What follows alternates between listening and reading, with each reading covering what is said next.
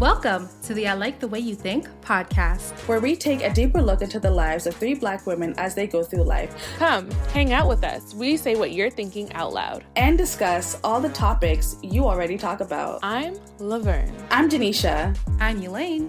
Now, let's get into today's podcast. Welcome back to the I Like the Way You Think podcast. Whew. Last episode was kind of interesting. It took a turn. It didn't really go where we initially wanted it to go, but it went to a good place. Y'all think? I think it did. I agree. Yeah, I think it was interesting. I definitely want to have our church hurt conversation because clearly it is a soft subject for a few of us. But yeah, that was an episode. Huh? Why not say all? Okay, all. I don't know if it affects us all the same way. Maybe it does. I don't know. It doesn't affect us all the same way for sure, but like. Okay. So sure. I don't know if I'm hurt or disgusted or disappointed. You see what exactly, and that's why I didn't want to say all of us. Hurt or church scorn. Child, anyways, we had talked about that. We're definitely going to delve into it more because clearly it is a hot topic in this here podcast. But it was all about love, the different kinds of love, our representations of love growing up, and how we express and receive love. This week, the co-hosts actually don't know what we're talking about, so I'm leaving it. They're coming in blind, 3 blind mice, But the topic... The quote that I wanted to pick today is from Ta-Nehisi Coates from the book The Water Dancer, and the quote says, "And watching this silently, as was my way, I marveled at the bonds between us, the way we shortened our words or spoke sometimes with no words at all, an entire world of our own, hidden away from them. And to be a part of that world, I felt even then was to be in on a secret that was in you." Y'all get the quote? Yes or no? I'm like, Frank. No. I will read it again because I'm not going to lie. I did have to read it multiple times. And I was like, oh, okay. So again, "And watching this silently, as was my way, I marveled at the bonds between us, the way we shortened our words or spoke sometimes with no words at all, an entire world of our own hidden away from them. And to be a part of that world, I felt even then was to be in on a secret that was in you." It's giving Secret Gardens. You know that song? Nope. Sorry. I'm sorry. No more singing, babes. That was no from Deborah Cox. Not Secret, and the song's definitely not Secret Garden. Definitely not called a Secret Garden at all. See, no, I was thinking about another song. It didn't come out, so I went with Deborah Cox instead. Oh, you weren't gonna relay that to us? You were just gonna. I thought you guys knew, but I guess not. So okay. I'm glad that that's clarified. But carry on, Elaine. I mean, the key. We don't have the communication. We don't have the telepathy. Is that telepathy? No. But I thought we were doing what Elaine's quote was, that like I was just we had a little understanding, and the words just get smaller and. Yeah. So about your quote is definitely talking about some type of intimate relationship where they have that wavelength. The intimate relationship is Blackness. Oh, that's deep. Okay. I like Blackness. Essentially, the quote is talking about AAVE, where Black people have created this kind of language where we shorten our words, we speak in a certain way, and to be a part of this community, it's almost like we're in a like a secret society. And so, I see arms are folding. Please explain your arm folding. Because you know this topic makes me very sensitive. I'm very sensitive to this topic. Before I even delve into what I want to talk about today, obviously, along with this month being the month of love, it is the month of Black history. And so there's been a lot of, oh, no, thank you. No, thank you. The same way you shut down Denisha's song, I'm shutting down yours. Okay, babes? Thank you so much. I'm the editor, so I might not even put in your audio right there. Anyways, moving on. I wanted to ask you guys, before I get into the actual topic, what do you define as Black culture? Well, Black culture is not a monolith. Mm-hmm. Okay. There are various Black people that are spread across the world, but there are universal truths in terms of what being Black is. African American Black culture is, I would say, one of the most popular cultures alongside Caribbean, West Indian culture, and to some extent West African culture as well. But I feel like the other parts and where Black people are, those cultures are not necessarily dominant in the media and society. Definitely. Okay. I mean, a lot of West Indian and African American culture is rooted from West African culture, just because of it is. Yeah. And there are a lot of people. Well, you know what? Do we even really want to talk about this? Because there is also a new movement, the foundation Black Americans. Okay, don't get ahead of yourself. Don't get ahead of yourself. Okay. I'm just saying. Question. No, listen. I'm the lead host. I'm gonna tell y'all where we're going. Don't get ahead of yourself. Okay. So my next follow-up question to the what is Black culture is there a difference between Blackness and heritage? All skin folk are not kinfolk. This is true. Mm-hmm. I love how I said that to you once and you have like really held on to that. No, it's not just you that said it. Like I see it all the time, and even contemporarily, I've seen it recently where there was like a recruiter who lowballed another Black woman and bragged about it, and it blew up on her. So again, I think I saw that story today. Yeah, she had a larger budget, but she only gave what the girl offered. Yeah, because the girl didn't know to negotiate. And instead of her taking the 30 seconds to tell her, hey, the budget actually has, this amount, she decided not to, gave her the job, and then hopped on social media and wrote about it. It was like 130, and the girl asked for like 85. Yeah, crazy. Okay, so there is a difference between Blackness and heritage, you're saying, Laverne? Yeah, because what I would consider as Blackness might be different to someone who is Black in Europe. Mm-hmm. I agree. It's hard for me to articulate it because I feel like all of our heritage is different from one another. And if I were, or if you guys were to take something from my culture, being Trini and Bajan, I feel like that would cause friction. Likewise, if I were to take something from Elena Laverne's culture without giving it its proper like origin story or giving it homage. Yeah. So I feel like that's where it would differ. I'm not sure how to articulate that, but yeah. I also feel like it's nuanced because, and I was thinking about this in the shower the other day. Weird, I know. But when you talk to a Canadian, because of the way that Canadian society is, we don't ask you to assimilate to be a Canadian because really, what is a Canadian? But your ethnicity or your nationality prior to is what we focus on. And you're allowed to practice that. You're allowed to be that. You know what I mean? As opposed to maybe at home. At home. No, as opposed to America and the British, once you step foot in their soil, you need to assimilate quickly. Like you will see Black Americans that will be like, nah, man, I'm American. Okay. You'll see Brits that are like, no, I'm Black British. I think there's been a shift, but I can see where you're coming from. I think the tides are turning or have turned. I think so. Canada's very. Do you guys no, I agree with their statement. The African constituency, the UK, they are very much so African. No, I agree with what you're saying, but I disagree with Laverne in terms of Canada. I feel like we are more welcomed to be like, I am Canadian. But there is no Canadian identity. Like, there's no Canadian identity where I could turn to you and say like, yeah, most Americans have this character trait. And then when you look at the other ethnic groups that are in America, they do share that trait.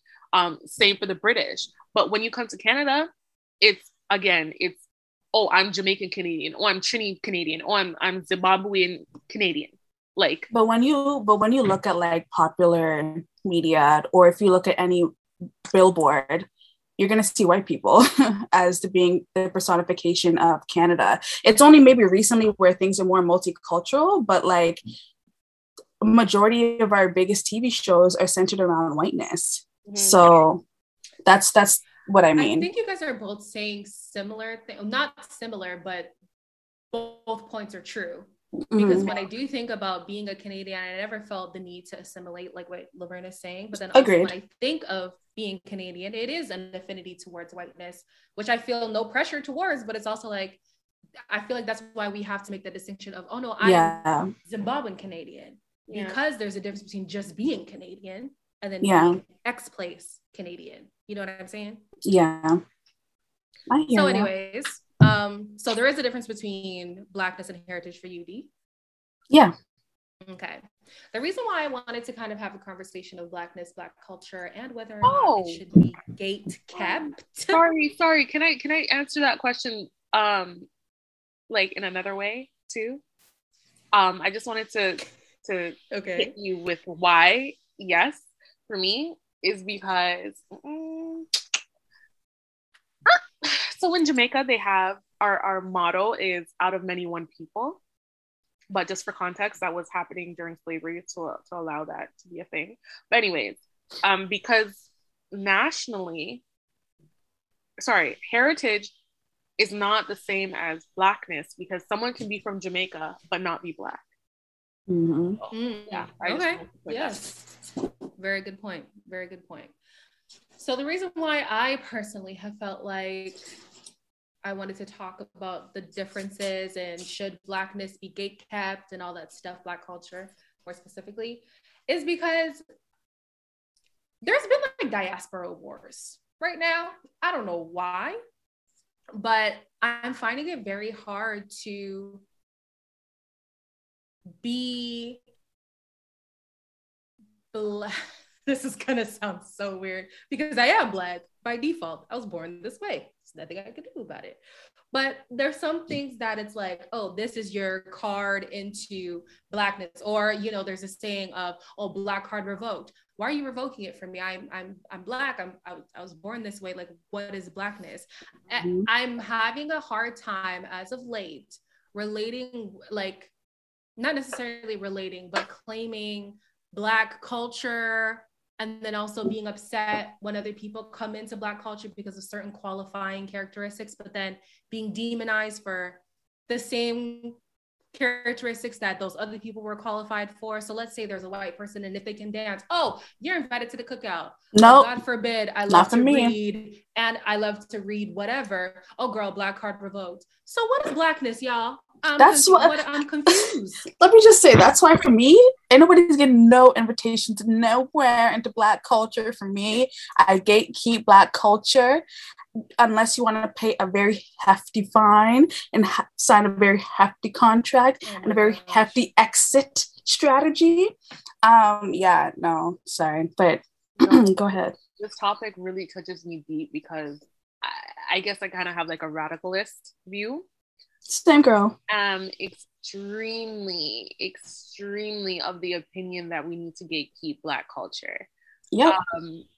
I guess it gets funny because people are like, okay, but what is Black culture? It's not something you can explain, you just know. And I think that's part of the problem, because the same reason why someone can say, oh, somebody wearing cornrows is appropriating Black culture is the same reason I can say, someone using AAVE is appropriating Black culture. Or a Black scent. Or having a Black scent. And it's like, again, white supremacy has really done a number on our community, because like Elaine said, if you are the type of person that likes to read and you're considered a nerd, that's not Black. Why is that not Black? We can't be intelligent? Like, it blows my mind. It's crazy. Or when you see people that don't have our texture hair, like Afro kinky hair, curly hair, wearing bonnets. Why are you wearing bonnets? Your hair is fine. Y'all know I'll die on a hill for a bonnet child. No, but like, and these are the things. And the problem is that as Black people, as a group, and that's why I started this conversation off by saying we are not a monolith. We haven't even come to an agreement on what is acceptable, because here's what triggered me. I was watching Love and Hip Hop Miami. Oh gosh, yes, I was. That's a trigger in itself. And I guess the rapper Nori or Norie, I'm not really sure. Like he's a legend apparently. I'm not fond of his music. But he has Is he Haitian? No, I don't know. He presents as no. He's Puerto Rican. He's Black Puerto Rican. Okay. Afro Puerto Rican. So he's Afro Latino, and his wife presents as a white Latina. And Ace Hood's wife, Sheila Marie, was meeting with Princess. Love her. I love her so much. She's mixed. White mom, Black dad. And she was meeting with Princess Love. This is Ray J's ex-wife, probably by now. She's Black and Filipino. And Sheila Marie was talking about, she has a brand and she's having a retreat. And she's a hell of a lot of mixture in this group. Girl. No, but I'm going to explain it to you guys. And this conversation really irked me because they spent 2 to 3 episodes on this like it was an issue. Sheila Marie invited Princess to this retreat for Black women. Ray J's. Yes. For Black women. I remember what you're talking about. And then Neri, this is Norie's wife, who presents as white Latina, was offended because she's like, oh, you're sitting at the table, you're explaining about this wonderful retreat, and you're like, it's Black women prioritized, meaning I can't come. No. And then Princess and Neri meet in a separate scene and start talking about, but Neri has Black children, so Neri should be able to come. When Sheila specifically said, she specifically said, I'm triggered. Sorry. She specifically said, this particular retreat is for Black women. I do host other retreats, but this particular retreat is for Black women because the women that are in this space said that they do not feel comfortable when allies come because they're not able to be vulnerable and be themselves. They feel as though they're always having to accommodate for other people and they're not able to do what they need to do for their healing in their safe space. She literally said that. And this is the thing, right? No, hold on. And they made it a big issue for the next 3 to 4 episodes. She talked to her husband. Her and Princess talked about it again. They went back to Sheila Marie and the two of them tried to gang her. And Sheila Marie was like, no, I'm sorry. She cannot come. Sheila Marie is the evil one. Because their parents, if their parents were able to learn what it was to raise a Black daughter, it would have been great. Yes, I agree. But that retreat was not for that. And this is why 2 episodes ago, I made it clear that affinity to Black people does not make a Black person. Don't think just because I have Black children or I am betrothed to a Black human, therefore now I'm a part of Black culture. What? And also, this is going to be so controversial for me to say, but I'm going to say it anyways. The whole concept of the 1-drop rule. This is a thing. This is a thing because, well, child, that's a topic for another day. We're not going to get into that in this episode. No, we're not going to get it. I'm not going to go deep into it. But I want people to understand how deeply intrinsic white supremacy is into Black culture. Like, even the way in which we relate to one another. When kids who are mixed are told, oh, you're not white enough or you're not Black enough. You're simultaneously. Simultaneously. You're never enough. Like, and then you have parents, mainly the one who, usually it's someone who's not Black, they don't know what to do with that. And then they kind of have this like colorblind parenting technique with I their don't child, see and that's color. very damaging. Do you know how racist it is to say that you don't see color? When I look in the mirror and I see black, you look in the mirror and you see white. Forget the How the mirror, hell you don't child. see When I'm color? up on these streets, I'm black. They see my color. You see me?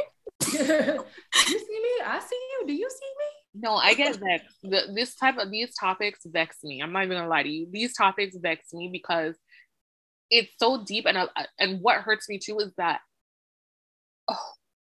the Black community is so accepting of every other race, but every other race is not accepting of Black community. And when you hear, like, some people will say to you, "Oh, my parents were in a different era, or my grandparents were in a different era." Sweetheart, if they were in a different era, they were closer to like slavery, like the further back your parents or whatever, which means that whatever ignorant connotations that they may have, they're spreading that to you. And so here's my thing, right? Not always. But... Not always. Again, all cases aren't the same. Not always. However, you can't be without. You can't be without. Like, you can unlearn things, but that would have to be like an active thing. And this is the issue with when people want to create Black-centered spaces and people who claim that they're allies, because that example in itself, you're not an ally, because you don't have to understand everything. The simple fact that Black women want to come together and just be free in their own in their own experiences without having to filter what they're saying, and the thing is, when we express ourselves, if any other woman, it doesn't just have to be white women, if any other woman is in that space and she starts making it fit, everybody swoons to the woman who is not Black. And so again, you're taking more space away from us when you didn't even originally have to be included. You could have kept your whining respectively where you're at, and we could have done our healing over here. Let me share a little story, right? I was talking to my therapist one time. Actually, it was after George Floyd, and that took a major mental toll on me. I bawled every single time, anything that has to do with Black Lives Matter, anything that has to do with the life of a Black man, a Black woman, child, whatever. I'm always bawling, always. That's why I can't listen to the news. I already know what it is. I don't need proof of what's going on. And so I try to but I was talking to my therapist about it, and she was just like, you know what? She was telling me a story about how during that time within her own organization, they were facilitating a space by Black therapists for Black therapists. And they made it very clear that just let them have this, let them hold this space for each other. And so to ensure that they did that, they were trying to make it so that everybody could without being like, is everybody Black up here? They're trying to make it have people participate to kind of gauge them. And if people were there who weren't Black, then they would just ask them just respect this space. There was a person who stayed mute the entire conversation. And by the end of the conversation, this white woman unmuted herself and she said, I know I'm not supposed to be here. I know you guys shared a lot of traumatic stories, but I was just really curious about it. So that's why I was here. And then she just left. Do you know how invasive that is? Do you know how much entitlement that is? And so, Laverne, you saying that, yes, the Black community heavily has the after effects, and some people still operate in white supremacist ideals of what it is to survive as a Black person. The people who aren't Black are the same way too. There's this entitlement that they have that they feel like they don't even have to question once they enter our culture. A lot of what makes Black culture, and it is a nuanced kind of definition, but a lot of what makes Black culture is Black struggle. And so the fact that when we create art, when we create spaces, when we have opinions, when we express ourselves with our hair, our clothes, our dialogue, a lot of that has been from survival. And then here you are cosplaying Black and feeling like you're entitled to that because you've never had to filter yourself. You've never had to make yourself small in a space because it was given to you on a silver platter. It's so unfair. Then that's why I asked the question. Can I add on something too? And it's interesting that you say that because the cosplaying Black thing is crazy to me. Blackfishing, I believe Wanna Thompson, she came up with that word. She's from Toronto. She's a Toronto-based writer. And it's crazy because that's what the Kardashians did. Everything that Black men said they did not like about Black women, or everything that the world, society said they do not like about Black women, they repackaged it and sold it back to us. But they also were given that though because they praised it in non-Black people. So it's not like they had the master plan. They were given the handbook by the niggas. Sorry. Wait, run that back to me again. But the niggas are like, oh, I don't like a woman who looks this way, acts this way, but praise it in a non-Black individual. So I do agree with you. They did package it and resell it, but they were also given that by Black men who affirmed them in those actions. Like, oh yeah, no, but you're different. You're exotic. You're ooh. And this is what annoys me because I even see it on TikTok sometimes where like, look here, Laverne, don't make me start with the TikTok foolishness now. Where people that are not Black, non-Black, are speaking on Black issues, and they're being gassed up and encouraged. And I'm not saying there's a difference with being a genuine ally and you're talking with the aim of providing awareness of something, and then there's just cosplaying Black because you want to have some imaginary membership to Black culture. And it's okay. So I'm going to challenge two things that have been brought up in this conversation. Okay. First challenge would be ooh, the feathers, mercy, ruffled.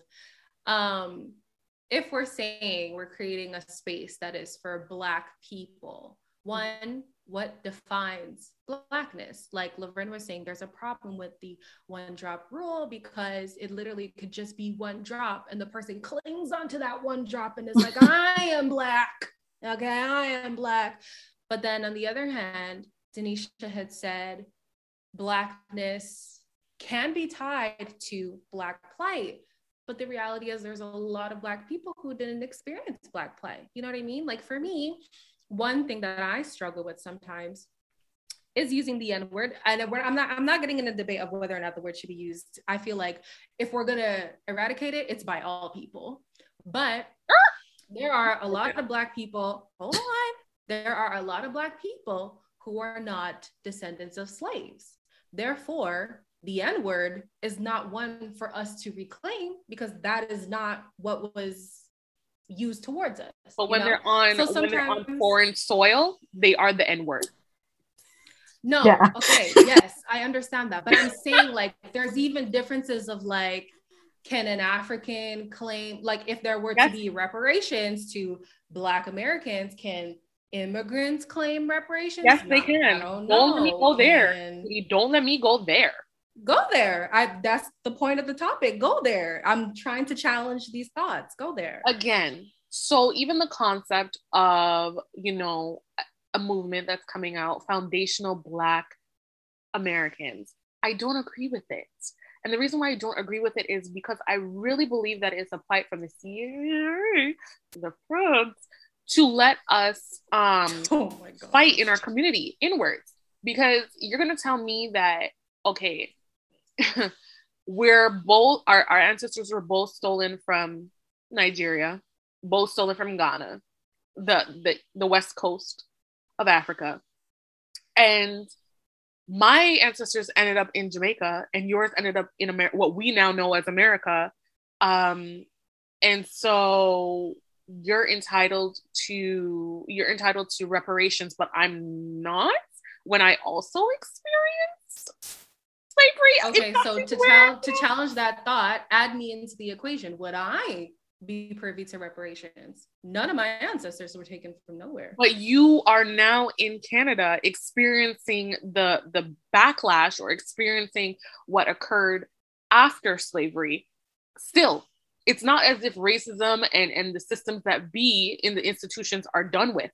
You, as a Black person, are still experiencing racism. And racism came forth from slavery.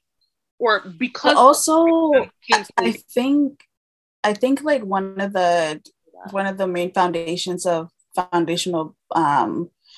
Americans is that they built America, and so many immigrants built America, and that's what I was going to say. That's what I was going to say is like all immigrants come to the New World and they put in a lot of work. A lot of them have to start from ground zero and build all the way back up, building on the like Canada, America, whatever's economy. And so I feel like, yeah, you guys would be entitled to reparations if there were any. What I also mentioned is because I was also in I don't know if you guys know, there was this chat that was going on Twitter Spaces for over 24 hours where this guy was like, how does Black people immigrating to America benefit Black Americans? Or something along the lines of that. And 24 hours he was there talking foolishness, like, and then the West Africans got a hit of it and they came and they cussed them out in Pidgin, in Tree, in every Igbo, Yoruba, everything. So the whole conversation about that is the ignorance in which, because one of the things he said was, well, why don't you guys come here and make millions? Why don't you make millions over there? And my thing is that you're completely ignoring the socio-political, economic issues that the global North has created in Africa. And saying ignorant statements like that, right? And it's also like, there was another point that he made, and I was just like, could you really believe this? Oh, he was like, yeah, like, yes, I remember now. He was like, oh, civil rights, we Black Americans, we fought for civil rights. I said, did you know that Malcolm X is half Grenadian? So by definition, is he considered a foundational Black American? Because he led one of the civil rights movement in America. So you see how that's like, it doesn't really work. It doesn't really work. And I'm pretty sure there were many undocumented and even documented immigrants who were a part of the Million Man March. 100%. And I said, and when I even looked at it too, I said, when you look at the racial population in America, African Americans, you guys are like 14%. You guys are like the second or third lowest racial group in America. You need Black immigrants to come to America because right now you guys do not have the numbers, period. That's why they can go to Congress and they can say, oh, we don't want to teach them critical race theory, and it can pass. You don't have the numbers, sweetie. You need the numbers. Granted, back again with the colonialism foolishness, a lot of immigrants do go to America and do act like they are better than Black Americans and have this concept that, oh, Black Americans are lazy. They should have had reparations a long time ago. They should have been able to do this. They should have been able to do that. That is wrong. Hear me when I say that. But my thing is, we're not getting anywhere when we're doing tit for tat, because let me tell you something. In the mind of a racist cop, they're not stopping to ask, are you Black? Or are you, are you Black American? Or are you Afro-Caribbean? Are you from Africa? They don't care. They're going to deal with you same way, regardless. All they see is Black. And in a racist mind, that's enough for them. This is true. So that's why I don't understand this whole debate, debacle, whatever you want to call it, any other D word you want to call it, because it's foolishness to me.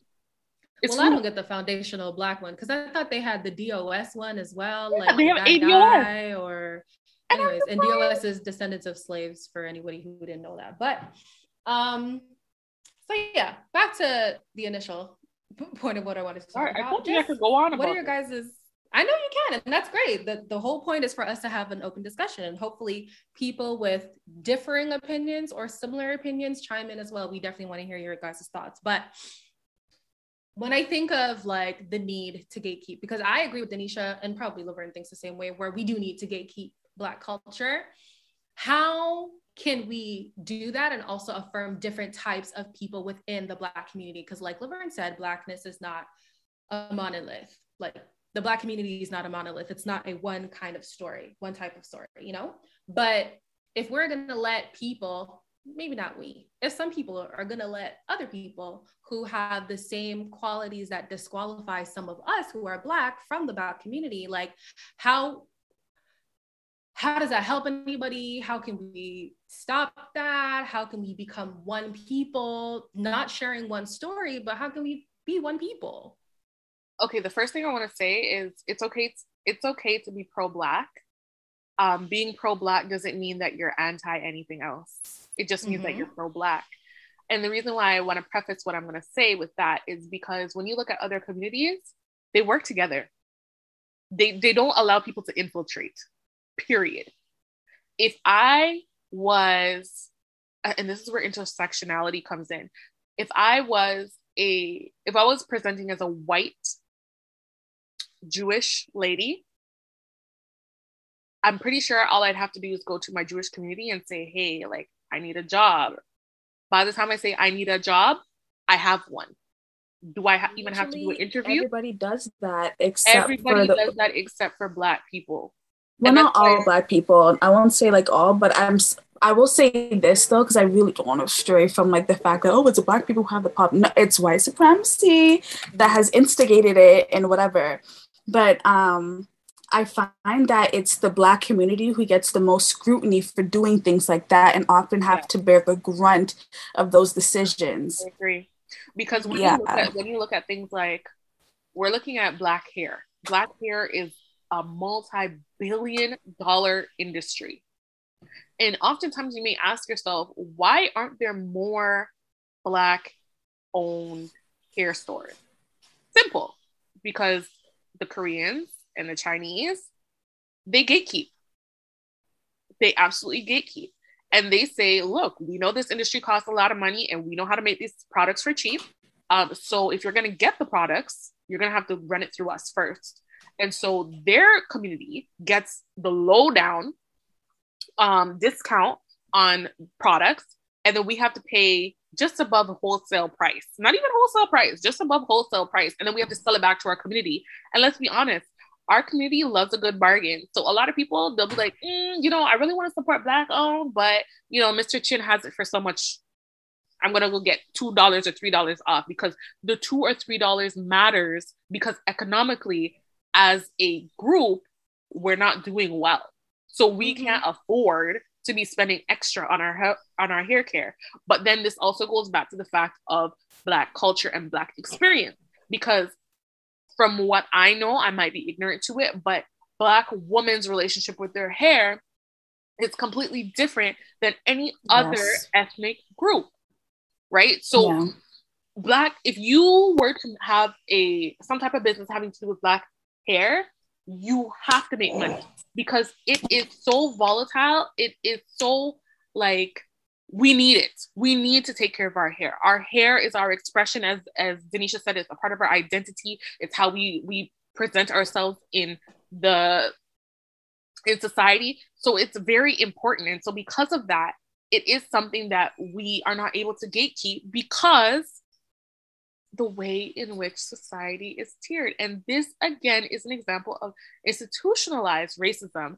And it's interesting because we're not anti-Black racism. Right. It's anti-Black racism, because even though it may not be white people who are oppressing us, we're being oppressed from a different ethnic group. And this is what I say in terms of, how do I say this without, the thing is, economically, we have to get to a place where we're willing to lose economically in the sake of brotherhood or kinship. But because of you have to make sacrifices for each other. Yeah, because of white supremacy, because of the lack of security in society and all those things, there's a lot of systems working against us. And I know there is someone listening saying, those are excuses.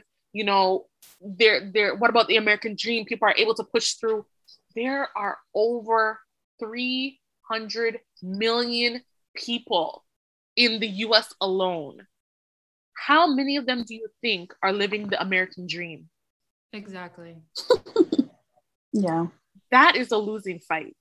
There's a reason why we're considered disenfranchised and marginalized. It's not because we want to. Like, if we could do it in brotherly love, I'm sure there would be a lot of unity. But like we've been saying throughout the conversation, the residual effects of white supremacy put us in a position, unfortunately, mentally, socioeconomically, to where even if I wanted to, could I afford to really die to self for the community?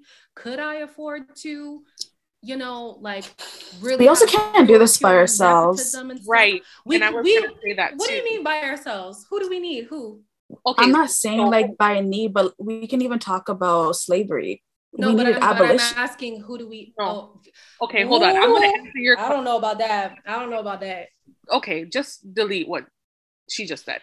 No, don't delete. It was valid. I just don't know about it. What did you guys interpret by what I said? I didn't even get to finish. But I didn't even get to finish my sentence. It sounded like white savior. No, but you get to let me finish my sentence. Damn. No, I'm saying that we're talking about allyship, right? We're talking about all these things. To be an active ally, that means that even white people and other POCs who have a higher up than us in like a workspace or even in nonprofit sectors, that means if you guys are really about it, step aside, maybe decline certain things. Because should never be a white person in charge of diversity. Exactly. Like little things like that, recognize where you yourself are benefiting from the demise of the Black community. That's what I was getting at. I'm not, so hopefully that was clarified by slavery. And I still think, I hear you. I'm not negating your statement. I would rather say we need more of us to be on the same page rather than we need others. Oh yeah. Because I feel like our demise as people is the few people who can't get with the dream, who can't get with the vision. There was always a snitch. There was a snitch during the Black Panther period. There was a snitch during slavery. I'm gonna use snitch.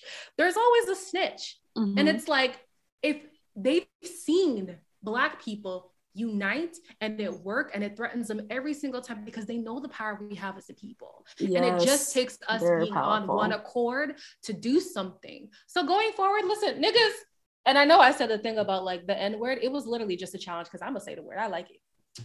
But like niggas, we need to honestly start being more cognizant of who we let indulge our culture, who we let come into our circles, what we do within our own circles to each other, and validate each other, because strength in numbers, and they know it and they don't want it. They don't want it. Speak quickly. We're almost I want it to be like solution based and be like, oh, well, how do we fix this? First of all, we have to recognize that these are well-oiled machines of oppression. Number one. Number two, we do need allies. We need people to speak up that are not Black. People that are non-Black, period. So if you are not Black, you are non-Black. And if you are non-Black, you need to start speaking. You love our culture so much, you need to talk. You have Black kids. Before we talk about the solutions, I just wanted to say also, with even like with the era of like TikTok and like all of this mass consumption of like Black culture that was like, I guess, not accessible to other people until now. Majority of the time, even from, because I was, before this call, I was even listening to watching a documentary called Black Art, which is talking about like how revolutionary it was, I think in the 50s, I might have that wrong, but in the 50s, where they had their first African-American museum exhibit, because they weren't included in other American culture, whatever. But I wanted to say that majority of the time, like Black culture, Black art, all of that stuff, if you're not Black, more times than none, you're consuming it from a white framework. And so you're not going to acknowledge the work, the hardships, the struggle, the joy, and why it's so pivotal in our community. All you're doing is grabbing. I just wanted to make that point that like, yeah. Okay. And my second solution based suggestion is the push for more equity. It's not about equality. It's about equity. Yeah. Because we're realizing that being equal, you can never truly be equal if you got a late start in life, right? Yeah. And that's what happened to Black people as a group. And so equity, or some people may look at it as affirmative action, we need to see more of those. And then there was something that I wanted to say really quickly. What were we talking about? See, guys, that's why y'all should just let me talk. It's fine. Anyways. No, it's not. Yes, it is fine. Girl, you act like we can never come and reconvene with this topic again. We can. It's a whole month. It's all right. With that being said, I feel like this definitely was a good conversation. It's definitely not over. It'll never be over, even past Black History Month. It'll never be over. But if you guys want to chime in, which I know you probably would for this one, definitely hit us up on Instagram and Twitter at ILTWYTpod on both platforms, and send us an email at iltwyt.podcast@gmail.com. I have all the assurance that we will be back again because Laverne has more to say, as she always does. Okay, baby, we'll be back. Okay. We love y'all. And I like the way you think. No, I don't lead y'all into that. No, that's a you and Laverne thing.